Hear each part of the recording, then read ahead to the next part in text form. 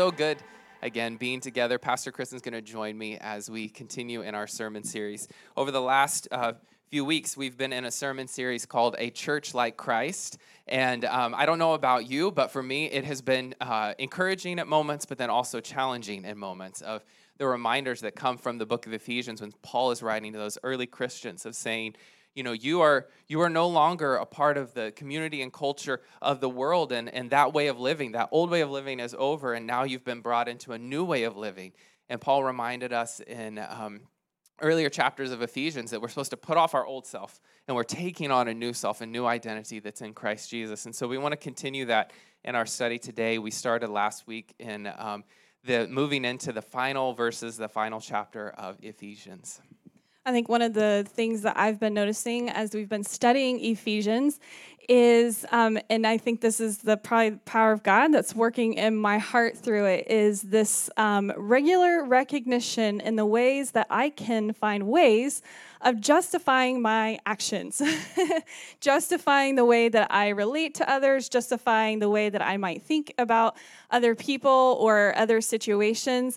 And so it's like I keep finding myself in these places in my own relationships, whether it be my relationships with those in my home and my family, or those in our community, or those in the world around me, of getting to a point where, you know, I kind of get frustrated, or I have, you know, an offense that I feel like I want to hold on to, and God just kind of comes in and says, whoa, whoa, whoa, whoa, let's wait a minute and let's process this and work through this and see what's really happening here, and really just honestly assess my own ways that I relate to other people, and really just challenging me to love people in a whole new way than I've ever learned to love people before. And so I'm thankful for Ephesians. It is challenging me. I hope and pray that it's challenging you and our community, and because ultimately, you know, we want to grow to become more like Christ. We don't want to just say that we have a belief in God and it be some sort of religious commitment that we've made, but we want to actually begin to look more and more the way that Christ looked and lived and loved. And so we're going to continue that kind of theme this morning as we walk through Ephesians. We're going to bring kind of some remembrance back from the end of Ephesians chapter 5, but we'll go into Ephesians chapter 6. But just to kind of give a little bit of a review of what we talked about last week in Ephesians chapter 5, starting in verses 21, you know, Paul is calling specifically in this passage is kind of those household relationships. So Paul addresses in the Ephesians chapter 5, verses 21, he says, submit one to another. Now that's a call that is for everybody, a call that is for all of those that are in Christ, for those that are in relationship with any kind of relationship. So it's this call to submit one to another. And part of what we talked about is that call to submit one to another is a call of mutuality. And what is mutuality? It's this sense of coming together where we no longer center ourselves, but we center Christ in that relationship. And in doing so, we are able to be others aware. We are able to have a sense, or carry a regular sense of otherness, of being for the other person, of recognizing the imago Dei, the worth of each person being created in the image of God. And so no matter how they receive us, no matter how they respond to us, we are able to respond and connect with people in a way with love and respect, which is what we're going to talk about a little bit this morning. And so it's that sense of mutuality, of coming together. And so it's this idea of submitting one to another out of reverence for Christ. And then Paul moves on, and we talked about this, how he kind of takes this section of scripture at the end of chapter 5 and into chapter 6 to directly address the household relationships. And in doing so, he talks about husbands and wives, and that it's this call to submit one to another. It's not about a positioning or an ordering in the relationship, but it's about a submission and a call to, again, mutuality, humility in the relationship, a way of preferring each other. And And so we look at this as, we talked about this as this idea of submitting one to another. It's not a model and example that is normal, it feels like. And in fact, it's actually, Paul is being fairly radical in the way that he's calling people to this way of living, but he's calling people to a way of living that models Christ, in a way where we see the life of Christ Jesus as he walked the earth, that he served, that he gave, that he loved, and that he treated people with respect and with honor, and regularly was pouring out his life for the other. And so Paul is inviting us into this way of modeling Christ in our relationship. And as we're doing that, again, it's a recognition that if we're to be modeling Christ, then we have to acknowledge we cannot do this on our own. In our own humanity, we are going to fall and we are going to fail in this. But as we begin to center Christ in our relationships and center Christ in our own individual journey with him, then we can actually be empowered to do that. And so let's look today at Ephesians 5, verses 31 through 33. This is the latter part of what we looked at last week, where he is, again, addressing husbands and wives. And I'll say, we said this last week, that even though he's addressing husbands and wives in this passage, this is a call for all of us, whether we are married or we are single, whether it's in our singleness or it's in our marriage. This is a call that we all have, a way that we should be treating all of those. And so it says in Ephesians chapter 5, verses 31, it says, as the scriptures say, a man leaves his father and mother and is joined to his wife, and the two are united into one.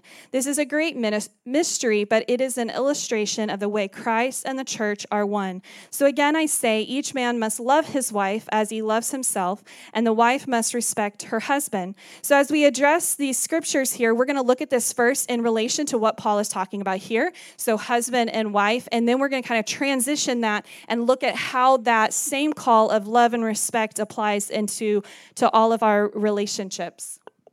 And so if you missed our sermon from last Sunday, you can go back online. You can watch it there to get caught up. But one of the things that, like Pastor Kristen is mentioning, is the fact that Paul is saying, we've been talking about this big view of who God is and this big view of what Christ Jesus has done in us. And so now let's bring it down to a level of applying it right there within the community that you're living in. And so, he's pulling this example of like husbands and wives, and then we'll see a few other examples in the next few verses that we'll look at. But what he's doing is he's saying, let's take those relationships that you're experiencing right now within your own household, because these are churches that were actually not meeting in church buildings, but they were meeting in houses. And he's saying, let's talk about how you're going to live this out. And so the way that you live this out is with a love and respect for one another. It's this idea of understanding that this is a flowing of these characteristics between one another. And so we've seen that the example of Christ Jesus is to give himself self-sacrificing for the other. The ultimate display of love that's been, named in Scripture is laying down one's life on behalf of the other. And so Christ Jesus so freely gave that love. And then as Pastor Kristen was saying, in the same way, there's this high respect for others. And so as Paul names this of saying, okay, well, a husband must love his wife and a wife must love her husband, it's not creating this like isolated way of saying, well, love only goes one direction and then respect only goes one direction. But it's actually saying, look, these are the characteristics that you're living out. And so this needs to be flowing between one another, because not only does it impact a husband and wife, but if they're children, it impacts that relationship. It impacts relationships around it. And so what he's saying is in all of this, there's a way of understanding that we're following the command of Christ Jesus to become like Christ Jesus, to love one another in the same way that we have been loved by God through Christ Jesus. And so if we're loving in the way of Christ, what we're doing is we're actually loving and respecting one another. It's that command of Christ to love one another as I have loved you. We see that throughout the Gospels. It says, what is the greatest commandment? The greatest commandment is to love the Lord with all your heart, mind, soul, and strength. And the second is this, the Scripture says, to love your neighbor as yourself. And so in that call to love one another, there's also a call to respect one another. And we recognize, that, again, one of the many times that Scripture has been weaponized and used or reduced to look at this in a way of saying, well, role in regards to gender roles of, well, the husband needs respect and the woman needs love. And so, we want to recognize that, no, the actual call that we all have is to offer continuous love and continuous respect. And the question really is, if we're loving in the way of Christ, we should also be respecting one another. I mean, is it even possible to truly offer respect for one another without love for one another? And so we're bringing these characteristics of a healthy relationship, a relationship that honors God, a relationship that is modeled after Christ. We're bringing those characteristics and attributes together into the relationship. And how it gets expressed and how it gets played out might be unique in every single relationship, whether it be between a husband and wife, or it be between a father and a child, or a mother and a child, or a sister and a brother, or a coworker or a friend. But the reality is that it's that same core principles of loving and respecting others. And so again, we see that this is really a radical call from Paul. And it does have deeper implications beyond the quick surface level reading of our text. That's why we have to go deeper beyond just, he's talking about husbands and wives here. I'm not married, so I'm going to move on to the next passage of scripture. But recognizing that Paul wants his readers to experience the deeply transformative love of God, and that as we're experiencing that deeply transformative love of God, that we are then enabled and empowered and called to begin to offer that and extend that to others. The deeper and the more authentic place that our love goes for all people, not just in our personal relationships, but in the world. This, again, radical call to love others as Christ has loved us. That's what Scripture calls us to do. The deeper and the more authentic way that love goes for us, the more ways that we will be empowered to respect others. Now, the key here is that culturally, or in our world, the way that we've created respect is that respect is a thing that I give you if you've earned my respect. So if I can trust you, if you have shown me that you are worthy of respect, then I will show you respect in return. That makes a lot of sense. I can understand that. But the call that Paul is making here is, again, radical. In some ways, it feels irrational even. How in the world could I respect another person that has abused me? Or how do I respect another person who does not respect my boundaries? How do I respect another person who honestly just does not at all resemble a nice person? That's a great question, because, again, what Paul is doing here is he's radically calling us to live a different way. And, and we'll talk about this throughout the message, but the call to love others from Jesus was a radical call. I mean, it's a call that, honestly, for myself, I feel it's almost impossible on a daily basis. The way that Jesus said to love your enemies, to pray for your enemies, the way that Jesus said to forgive those as you have been forgiven by Christ, to turn your other cheek when you've been slapped. I mean, those are radical calls. Right? Literally, as Jesus said in Matthew, to take up your cross and follow him. And so we may have been taught to respect others based off of how they have responded to us and the actions of others. But biblical respect is a way of honoring each person in the imago Dei, the image of God, the way that they have been made by their Creator. Biblical respect is a way of respecting and honoring the other simply for the fact that they are one of God's creations, simply for the fact that they hold inherent worth and value, not based off of what they've done or how they live, but simply by their Creator. And that is something that is so difficult to do. Does biblical respect mean being in toxic relationships? No. Does biblical respect mean not having any boundaries in your relationship? No. Does biblical respect mean that you have to be in deep relationship with every single person? Absolutely not. So we got to unpack that, which we're not in this sermon, because again, this is just one part of what Paul's talking about. But I think it's important to recognize that call to love and respect that both Christ gives throughout the Gospels, and then even Paul is modeling here and bringing back around here, is not one based off of how we're treated. It's not one based off of, well, if I feel this person deserves it, then this is how I'm going to respond to them. And so, again, radical calls that requires us to be centering Christ in our own individual lives and in relationships. So I want to move on so, we don't get too lost in that. But I think before we move on to the next point, which is where Paul is addressing children and parents, I think, kind of make a note for yourself of, how do I come to a place where I am able to show love, to offer love, and show respect and offer show respect and offer respect, not dependent on how the other person is responding to me, but simply based off of the fact that they are one of God's created ones, and it's a command from Scripture. I think that requires, again, the transforming work in Christ. It's a daily struggle. It's a journey. It's not something where we're always going to get right, but it's something that we can work to grow in and strive towards. Yeah, and I think that's one of the things that's important for us to remember here. We're talking about it again in the relationship of husband and wife, but the truth is, even if it's a dating relationship or any other close relationship, so often we do use that love, that respect, and treating others as a means of getting what we want or what we need. Of like, well, if I give a little more love, if I give a little more respect, then I'll get this back from them in return. And so we can actually turn it into a transactional way of living. And Paul's saying, no, that's not. Christ didn't give himself freely for us to then get something from us, but it was this a premeditated, unmerited show of grace that God gave toward us and saying, can you live that way?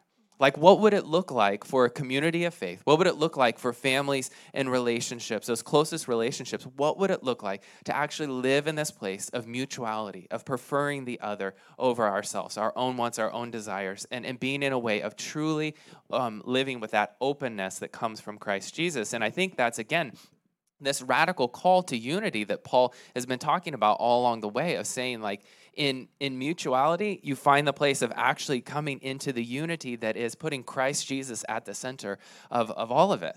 And I think and we could stay on, this could be a whole sermon series, so I do want to be careful that we don't get too long on it and we miss the other stuff, but I think it's so freeing when we live this way. I can personally testify to this because this is like something that I have tried to make, even as I'm being challenged in Ephesians, I'm regularly trying to make this like a goal to strive for, of releasing people's obligation to me as a determination of whether I'm going to love them, respect them, care for them, serve, give, etc. When I release people's obligation, when I release you from your obligation to treat me or respond to me or love me or show me I'm worthy in some way, it actually sets me free to love more deeply and more authentically.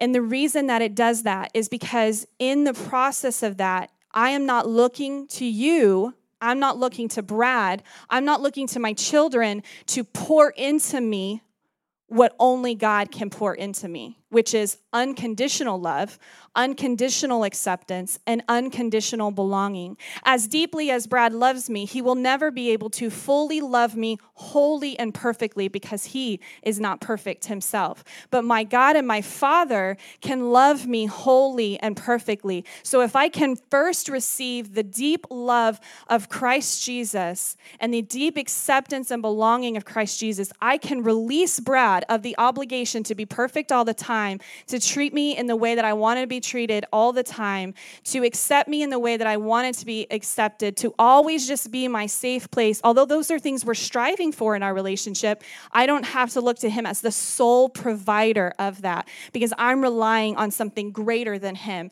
and something greater than myself. So there's actually something really freeing in that, to where I am not constantly fixed on how do I get you to love me in the way that I want to be loved, whether it be my husband, whether it be my church community, whether it be my people I work with, or the people I serve in leadership. I can be released and say, I don't need to control you. You're going to be who you are. You're going to act the way that you're going to act, but I'm not looking to you to serve me. And actually, in that freedom, it gives me the clarity of mind and the ability of health to say, now I'm going to place some boundaries in some relationships that need boundaries. So again, I know we could spend so much time there. We're going to move on to children and parents. So let's read Ephesians. Yeah. Chapter 6.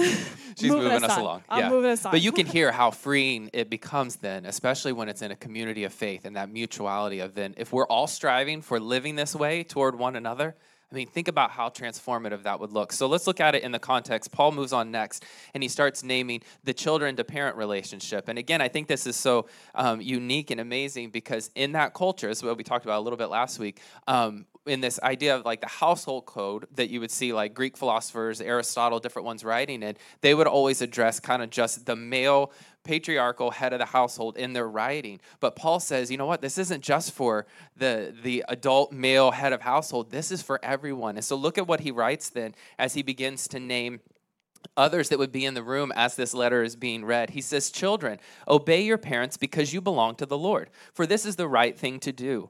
Honor your father and mother. This is the first commandment with a promise. He's referring back to the 10 commandments. This is the first commandment with a promise. If you honor your father and mother, things will go well for you, and you will have a long life on the earth. Again, referring to an Old Testament biblical scripture.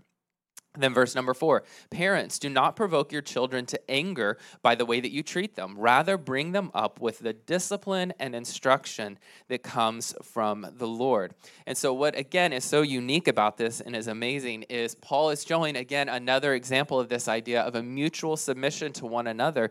And so he's saying, like, this isn't just for, husbands and wives to one another to work out. You should. You need to work this out. But also now it's being worked out in the relationship of parent to children. And so, think about it like this kind of powerful moment where in the community of faith, this household church gathering together, hearing Paul's letter being read, he acknowledges in his letter, hey, there's kids in the room. There's children that are there. We're speaking to the whole family. And he kind of brings them to the front and with his words. And he says, look, there's a way that you can start living in Christ Jesus. There's a way that you can live this out. And so it's starting to display, again, the radical nature of Paul's message where he's saying, like, this is a different culture. This is a different way of living in Christ Jesus. It's not the way that what you've known before in your culture and your day and your time of living, but actually children have an important place in this. And so we can see even historically, and I don't want to get too deep into professor mode, but even historically in the Roman Empire, it was a place that was really cruel toward children. Children were not, now we've got, I'll be careful how I say this, but we have participation trophies and like nurturing and raising children up. And we want to see them nurtured and do well. And we're working more toward seeing the humanity in children. Like we've really, things have changed. Like it's not, the Charles Dickens era of child and slave labor. And even in the historic times, what was happening there was just such a cruel environment where, children, babies and small children would be abandoned and just left to the elements. If they were, deformed or were too sick to survive on their own, they would just be put aside and allowed to just the elements happen, whatever happens to them. Even children a lot of times were viewed as a complication within the household and a limiting, especially in just the promiscuity of the culture. And even it made it more complicated to divorce a spouse because then there were children involved. And so it was this way of looking at children as more of a difficulty and obligation and an unwanted responsibility, except for patriarchal lineage of being able to pass down wealth or property or something like that to children. And so what Paul's doing here is he's saying, actually, children have value. The Spirit of Christ Jesus is already working in them. And so let's work to nurture that. Let's work to actually develop that. And so for us, we can see, we live in a different day, a different time, a different culture where children are valued on a much higher level, but yet we can recognize, especially when it comes to a family relationship and the parental relationship, not only do we not get it right all the times, there's sometimes out of our own unhealth, there's sometimes out of our own challenges or difficulties in trying to just live out our own faith or deal with our own physical or emotional health, our mental health, or just using the same routines in parenting that we saw, or sometimes the reactionary way that happens. And I know I've done this where it's like, okay, well, the things I didn't like of my childhood or the parenting I experienced, I'm going to do what? I'm going to do the opposite of that. And I think you hear that a lot of times with parents of like, I'm trying to be the parent that I didn't have. And those things are maybe good merit and well-intentioned, but what Paul is saying of Christ Jesus is there is a different way in this mutuality of one another, of respecting and loving one another that looks different. And now, one of the things that happens here in the language is that Paul's been talking about submit to one another, but in talking about parents to children, he uses the word obey. And it's a different word than this idea of submitting. And so that's how we can see in the language there that Paul's not saying when we submit to one another that it's this like parental type of child obeying parent. Mutual submission looks different than just obedience, but he does use a word there, obedience, which is this idea of listening, learning, respecting, looking up to one who is in a sense of authority or power structure above. And so he's saying, the calling here is like, children, obey your parents. And in this, you're going to discover the fullness of life that God intended and created. And then at the same time, he looks to the parents and he says, look, don't misuse your children. Certainly don't abuse your children, but actually lead them in this nurturing Christ-like way that comes from the Lord. And so this dynamic would have been, again, such a radical call in his day, in his time, and even as for us of putting this challenge before us of, as parent to child and then children to parents, how are we going to live this out? Like, what does this truly look like? And so he acknowledges, the necessity of parents assuming the responsibility for their children, but at the same time, he says there's something greater at work here within the household beyond just, raising a child, but it's actually developing and leading them in the way of Christ Jesus. And so, this is one of those things that, again, goes back to like Paul was talking about in Ephesians chapter 3 of allowing Christ Jesus to make a home in our hearts and seeing our roots grow down deep into God's love and realizing that for parents to children, this is the opportunity, this is the encouragement, this is the call to raise children toward adulthood that will experience the fullness of Christ Jesus in that way. I love that Paul is like specifically not just addressing parents here, not just addressing children here, but he's also addressing parents because again, Paul is speaking to that mutuality thing of, okay, so, children, I'm going to give you some instruction, for all the children in the room right now, hey, here's your instruction. Oh, I see my kids poking their little heads up back there. Children, obey your parents, honor your mother and father, respect them, love them, care for them, be present as they speak to you and as they show instruction, as they discipline you, and all of those things that they do because they deeply love you and care about you. But then Paul says, and now, parents, you need to pay attention to this. Parents, don't provoke your children. Don't push your children. And this is like such a challenge for me, for someone who is so quick-tempered, for someone who is, I got a lot of feelings, I got a lot of opinions, a lot of thoughts, and I just got to get out. And so this has been something that I have had to work on my entire life as a parent is God help me to not take who I am and how I'm wired and my quick temper and all of those kinds of things to take that in a way that actually provokes or suppresses my children, but help, God, would you use the intensity that's me and the passion that's me and the desire to teach my children and to disciple my children and not just give them instruction, but help them know why I'm giving them instruction. Would you take all of that and help me do it in a way that, again, does not provoke them, but in a way that shows love and discipline and kindness to them? And this requires, the transforming work of Christ. And it's a journey and addressing the areas where we fail, and learning and working and gaining tools to parent our children, even as adults and our adult children, to love our children and care for our children and honor our children and support our children in a way that honors God and in a way that honors them as as people. And so there are some aspects that come into play here. Just as in our regular relationships, the parent and child relationship is the same. Whether it's you, and some of you may not have children, but you are children to parents that may still be living and still be present, and you have a relationship with them, or vice versa. Again, as parents to children, there are going to be times where we need to acknowledge the ways that we have not honored one another.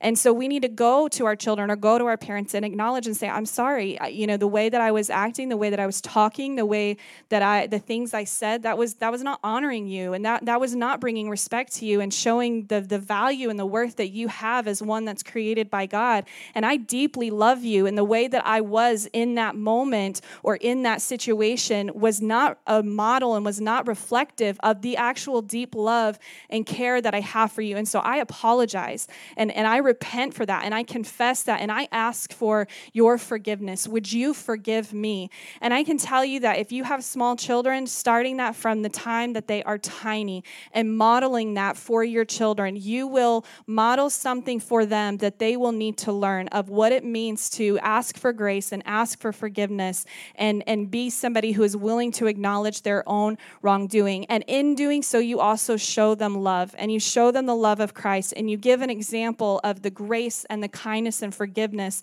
that Christ offers us. And so again, this as parents, again, it's important that we own the ways that we fail.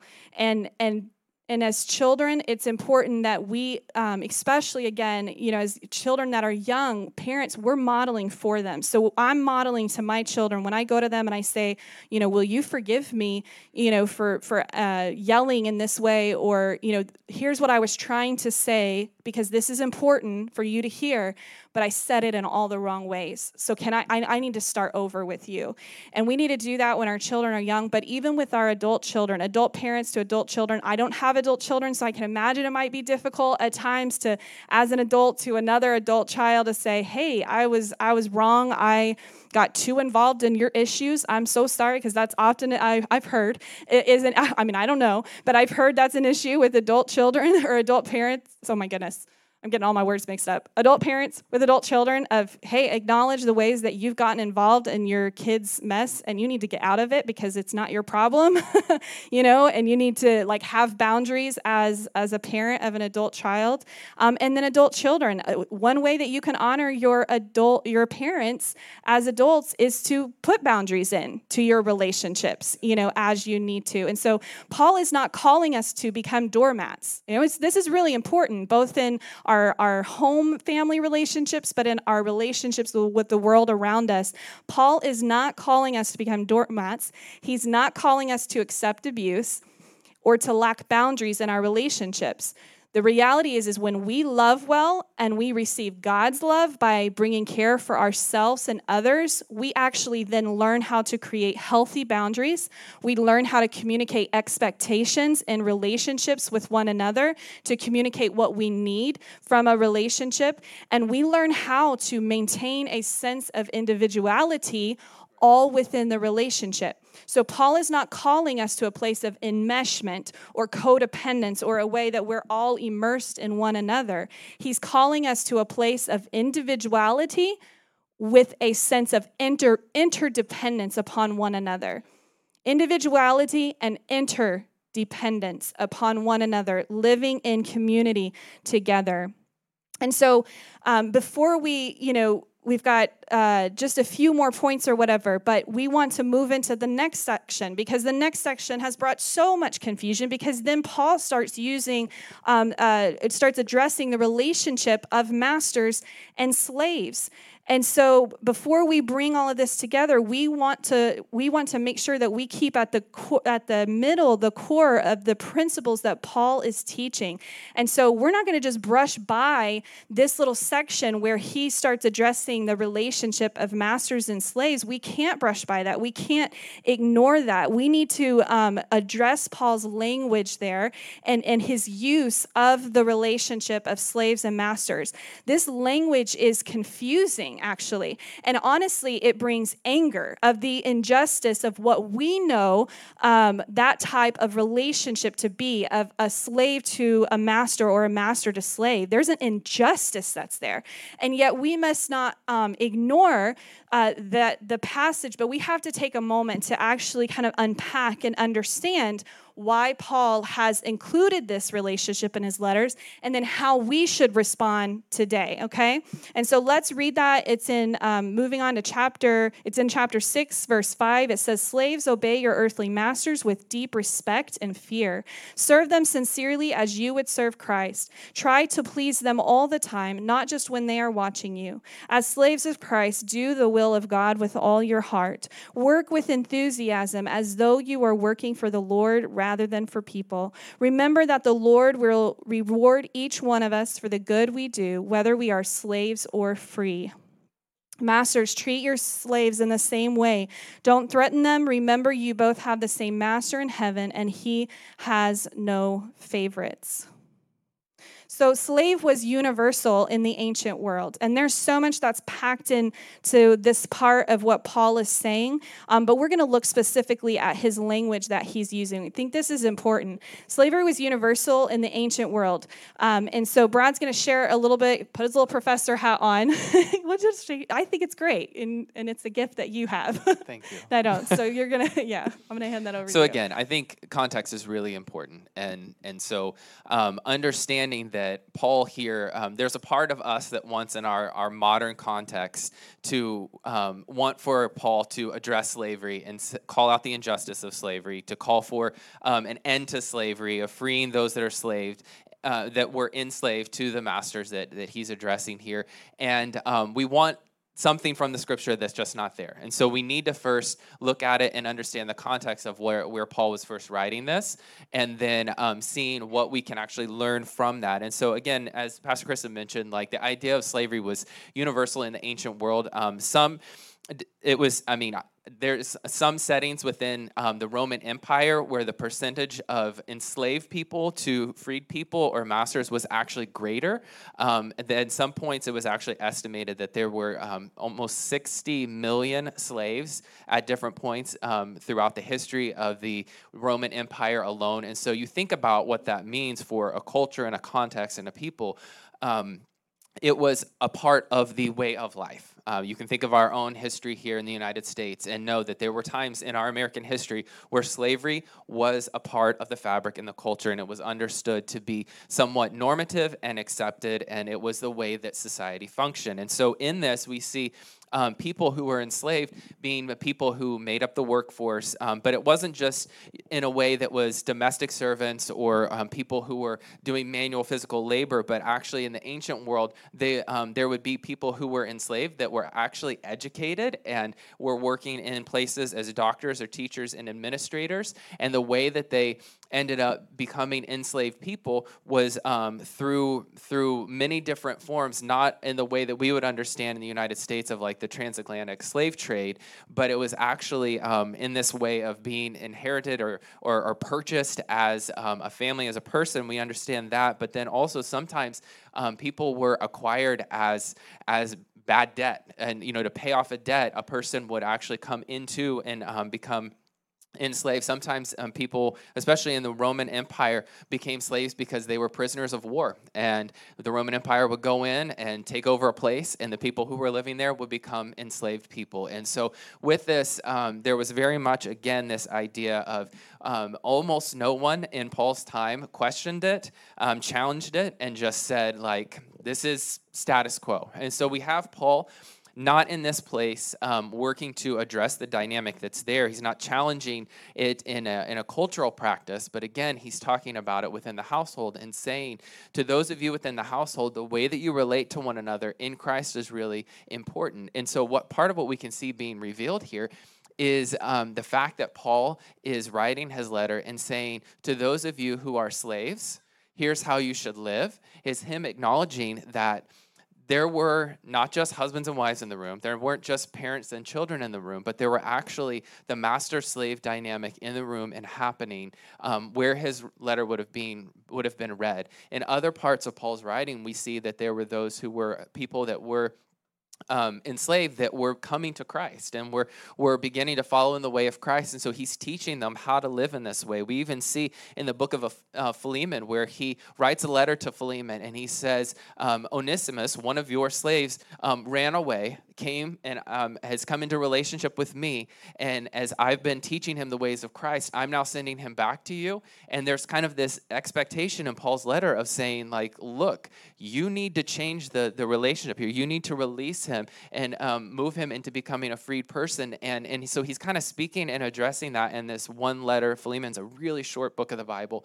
And so there's elements of Paul addressing kind of slavery as a whole, but what we want to look at here is not using it in a way to endorse slavery. It doesn't endorse prejudice. It doesn't endorse bias or anything that we have seen even historically in our own country or presently in our country, but recognize that Paul is naming something that existed relationally, and he's saying in every type of relationship, this love and respect, this mutuality is so vital and important. And so there's a sensitivity to how we handle these scriptures of knowing that it does rest in a cultural place and time.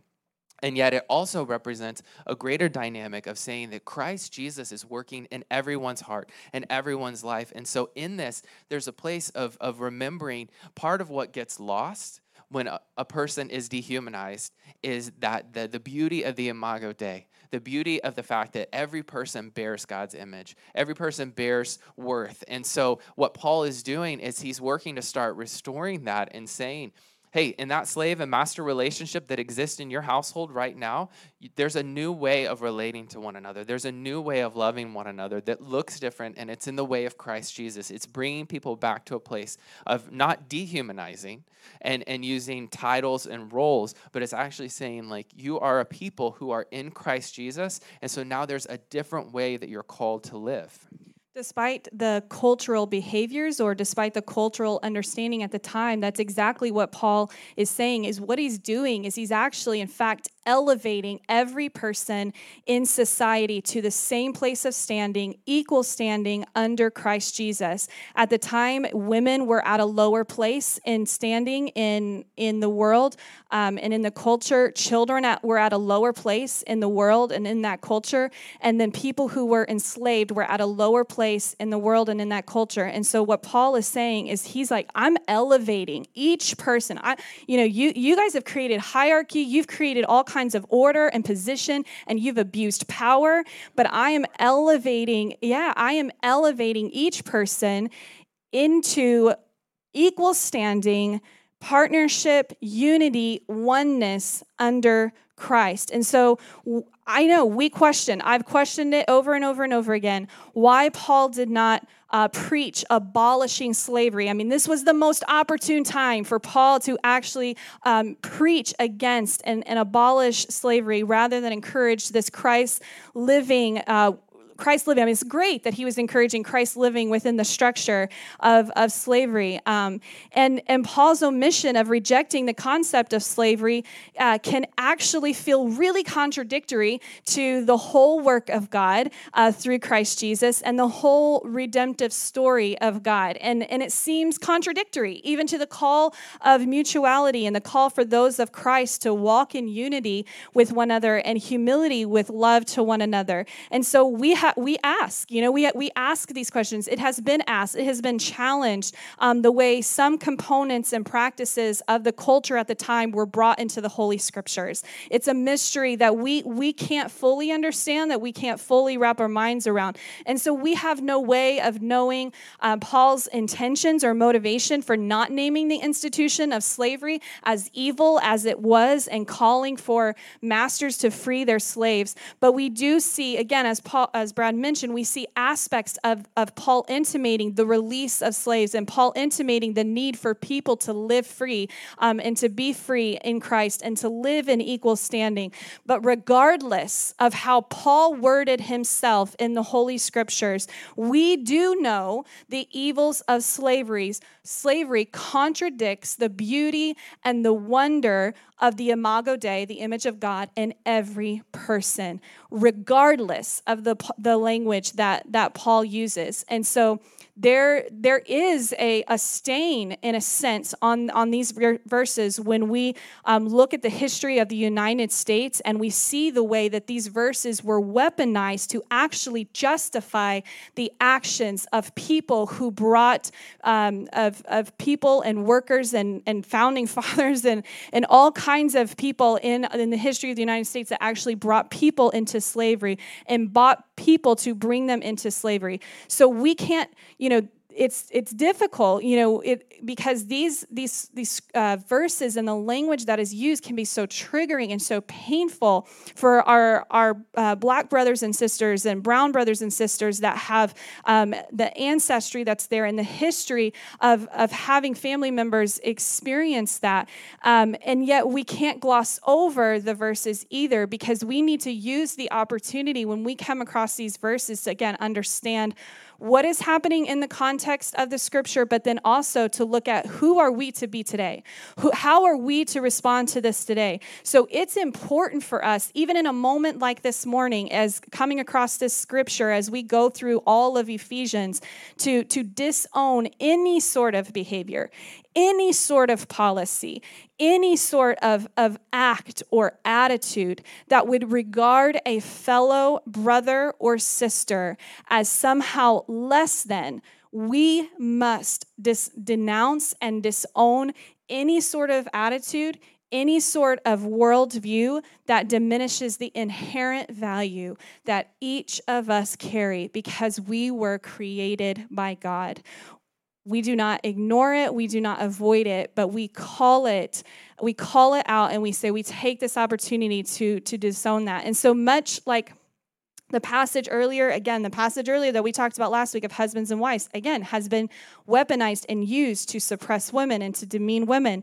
So we have to call out the times that we come across scriptures that have been used by humanity to change or distort or manipulate God's original purpose for creation, God's desire for the redemption of all creation. And so we hold fast, when we come across these things, we hold fast to the truth of God's character. We hold fast to God's view of his creation.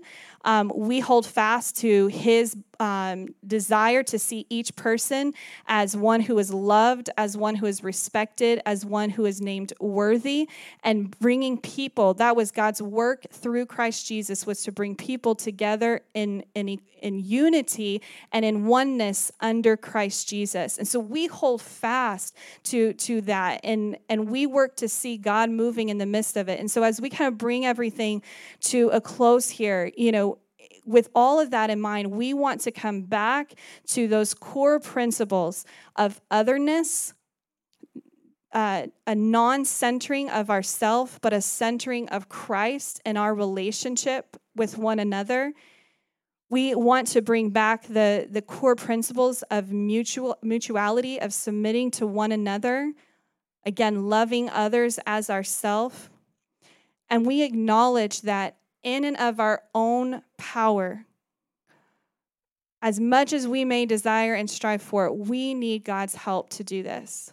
We need the power of Christ Jesus within us, the example and the model of Christ Jesus, to be able to empower us to live in this way in our relationships. We need to be able to walk in the grace of Christ Jesus, the strength that he gives us. The grace that says that he, we can do all things through Christ who strengthens us, that he gives us grace and power in our weaknesses, that when we don't feel like we have what it takes to bear the fruit of love and bear the fruit of patience and goodness and gentleness and long-suffering, that we are reminded that we are not on our own, that we're not trying to do this in and of our own power and efforts, but that we are in dependence and reliance upon Christ Jesus. And so the final kind of thought that we bring here is the reality is that we each of us in this room and each of us online have to challenge ourselves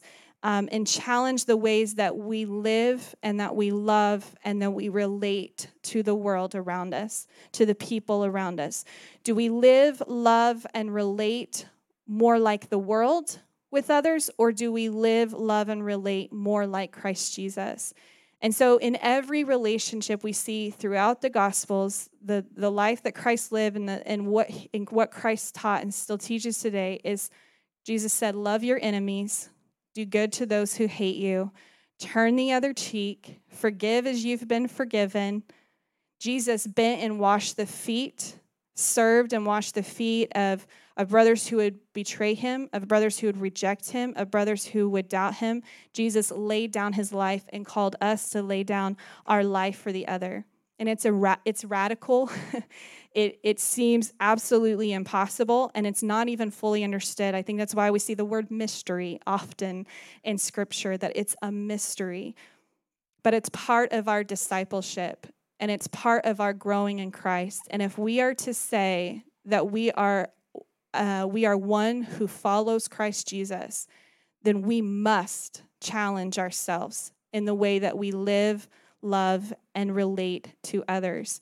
And so in doing all of this, we also in doing this with Christ, we also acknowledge that it enables us to let go of the unhealthy ways that we pull from others what only God can give us, as I mentioned earlier.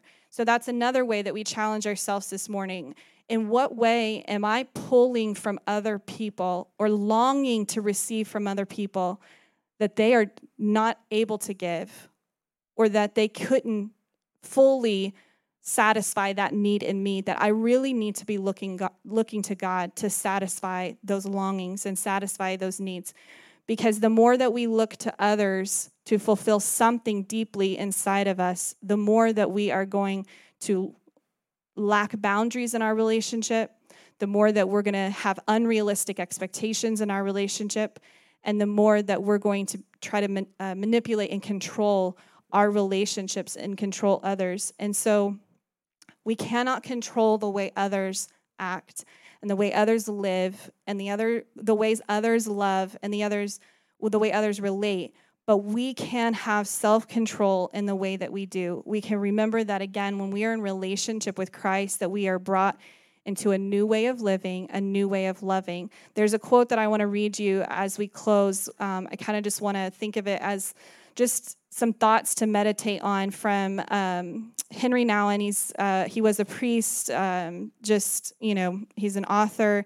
And he has actually a really powerful book that I would encourage anybody to pick up, The Return of the Prodigal Son. But in this book, he's kind of breaking down the story of the prodigal son, of the son that comes home to the father, and the way that the father welcomes the prodigal son, the one that's gone wayward, the one that has rejected him as a father. The father welcomes home the son, no questions asked, no condemnation, no judgment. Opens his arms, throws him a party, and says, "You are now home." And so he kind of goes through that story and looks at those characteristics of the Father. And that's what we're talking about, the characteristics of God, who loves us unconditionally, who welcomes us into belonging, even in our waywardness, even the ways we get off track. And we acknowledge we've gotten off track and we come back home. And he welcomes us home, and he helps us move forward again. That same call to come home to Christ through the Father is the same call that we then have to give to others. That our call to come home to the Father and be in relationship with God the Father through Christ Jesus is not just for us to have a place of safety and belonging all for ourselves, but it's a call to have that and then share it with the world and then give it to others. And so what he's saying in this quote, he's talking about that. He says, as long as we belong to this world, we will remain subject to its competitive ways and expect to be rewarded for all the good we do. But when we belong to God, who loves us without condition, we can live as he does. The great conversion called for by Jesus is to move from belonging to the world to belonging to God. When shortly before his death, Jesus prays to his Father for his disciples. He says, "Father, they do not belong to the world any more than I belong to the world. May they all be one. Just as, Father, you are in me and I am in you, so that they also may be in us, so that the world may believe it was you who sent me." Once we are in God's house as sons and daughters of his household, We can be like him, love like him, be good like him, care like him. Jesus leaves no doubt about this when he explains that if you love those who love you, what credit can you expect? Even sinners love those who love them. And if you do good to those who do good to you, what credit can you expect? For even sinners do that much. And if you lend to those from whom you hope to get money back, what credit can you expect? Even sinners lend to sinners to get back the same amount. Instead, love your enemies and do good to them and lend without any hope of return. You will have a great reward, and you will be children of the Most High. For he himself is kind to the ungrateful and to the wicked. Be compassionate, just as your Father is compassionate. In those words right there, he's actually quoting scripture from the Gospels of words that Jesus said. And then he says this, that is the core message of the gospel. The way human beings are called to love one another is God's way. So as hard and difficult and challenging as this is not some sort of simple religious duty that we have, or some simple of I guess if I'm going to be a person of faith, I should kind of try to be a little like that. This is a radical call to change the way that we live, the way that we love, and the way that we relate. It's really non-negotiable. There's so much grace and so much compassion and kindness that God has for us when we mess it up, and God is always there to empower us. But the question is that our pursuit? The question is not, are we doing it all right? That's the wrong question. The question is that my pursuit? Is that the desire of my heart? Is that the motivation of my heart? And am I willing to actually put practices in place to try to learn how to do that? Those are the questions. Again, the question is not, why can't I get it right? Or am I always getting it right? Those are questions of shame and condemnation, and that's not what Christ calls us to. But the question is, what is my pursuit? And so I want you to close your eyes this morning, and those of you that are online, and Pastor Brad is going to pray and probably has a few words to add, and then we're going to close. I know we went a little long last week, and we went a little long this week, but such important truths that we're learning here, and such important challenges, and especially in this season.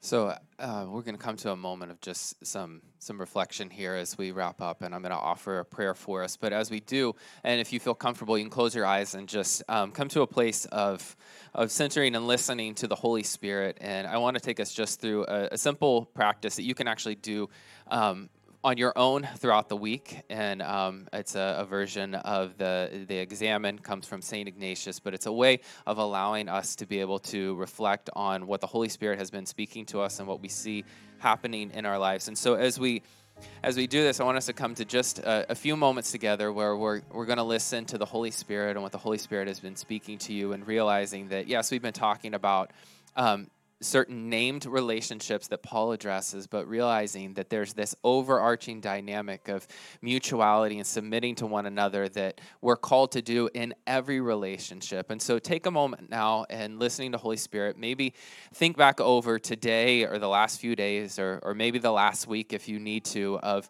your relationships and the ways that you've related to one another. And for just a moment now, notice in the last maybe few hours or the last few days, times when in the awareness of God's presence, you were able to live fully open relationships with those around you. Moments where maybe you would name it getting it right, bright moments in the relationship, you to others, moments that are light and filled with joy, and call back a moment or two to mind. That person, pull their face before you, and with God's help, celebrate that moment and recognize the joy of that moment of how the Holy Spirit was with you and giving you strength. How did you feel in that moment when you were able to just be open and be who you are in Christ Jesus, and being responsive to the Holy Spirit and to God? Maybe you were able to share words of encouragement and truth with another person, to display that love and that respect toward another. And for just a moment, give God thanks for that. Thank God for that loved one, that person that's in your life that you're able to sacrificially pour your life out for. God, we thank you for the beautiful relationships, the beautiful people that you have put closest to us. God, may we never take for granted the opportunities we have to be your representative in the world. And so, God, we give you thanks for those moments when your strength has empowered us to live that way for you. And now in the same way, let's reflect back over the last few days, the last week, and reflect on those moments where maybe we weren't so aware of God's strength helping us, when we feel as though we were closed off to another person. Maybe we were isolating. Maybe we were self-protecting. Maybe we were just responding out of exhaustion or frustration. And in so doing, we really didn't represent God well. We missed an opportunity. We got more focused on ourselves than maybe another person. And without putting any shame on yourself or any condemnation on yourself, allow the Holy Spirit to speak to you. Allow yourself to be able to reflect on those moments through the eyes of Christ. Listen to the Holy Spirit. What were you needing in that moment? What were you needing of God in that moment? Maybe it's praying now a prayer of confession and saying, God, I just need more of you. God, I need your forgiveness so that I can then better forgive others. God, I need your healing and your freedom in my life so then I can be that healing freedom for others. So not in a way that's inappropriately taking on shame or condemnation, but look at those moments and recognize them as opportunities for God to bring awareness for where you need more of the depth of God's work in your life. And as we start to develop a practice like this of moving through this, definitely daily, but maybe even a couple of times a day, of celebrating the places where in relationship to God and others, we seem to be really embodying the love of Christ Jesus. And then in the same way, recognizing where we've missed it, where we've failed to live to the fullness of what God is given us and called us to. We then can develop a practice where we live out of a grace and awareness of God's continual presence. God, even now, we invite the Holy Spirit to empower us once again. In Scripture, God, you speak of filling us to overflowing, like a cup filled too full that just kind of splashes over and overflows. And maybe sometimes in a real world sense, that would be a problem. But when it comes to your love and your grace in our life, that's an overflow that we need, that we want. God, may we be so filled to love and respect that comes from you, that then it overflows to those in our lives, those that we love the most, those that are nearest to us, those that we have that ability to have an influence on the way that they see you and understand you. And so today, God, as we pray this prayer, I pray, God, that you help us to come to a place of submission to you in Christ Jesus, but then also being able to have that mutuality, that love, that respect toward others. God, I pray that as we read challenging words like this that come from the Apostle Paul, that we can see them, yes, in their context, but also see them in the bigger picture of what Christ Jesus taught and what, God, your love and your grace in this world looks like, and realizing, God, that you have called us to live so radically different. And in that calling, there is the promise of empowerment by your Spirit to actually live that out here and now. So, God, I pray that you give us the strength and the boldness of our faith to commit ourselves to live that way on a daily basis. And when it seems as though we've gotten off track, God, to allow your Spirit to gently bring us back in, like a sheep that's kind of wandered away from the flock, to just be brought back in and know that we have a place of belonging in the family of God. God, I pray a blessing over each and every one who is listening today, who's joined with us here, whether online or in person. And I pray, God, that as we go into the remainder of our day, that you continue to do that work of holding us close to you and giving us the strength that we need to live for you. We pray all of this in the name of Christ Jesus. Amen.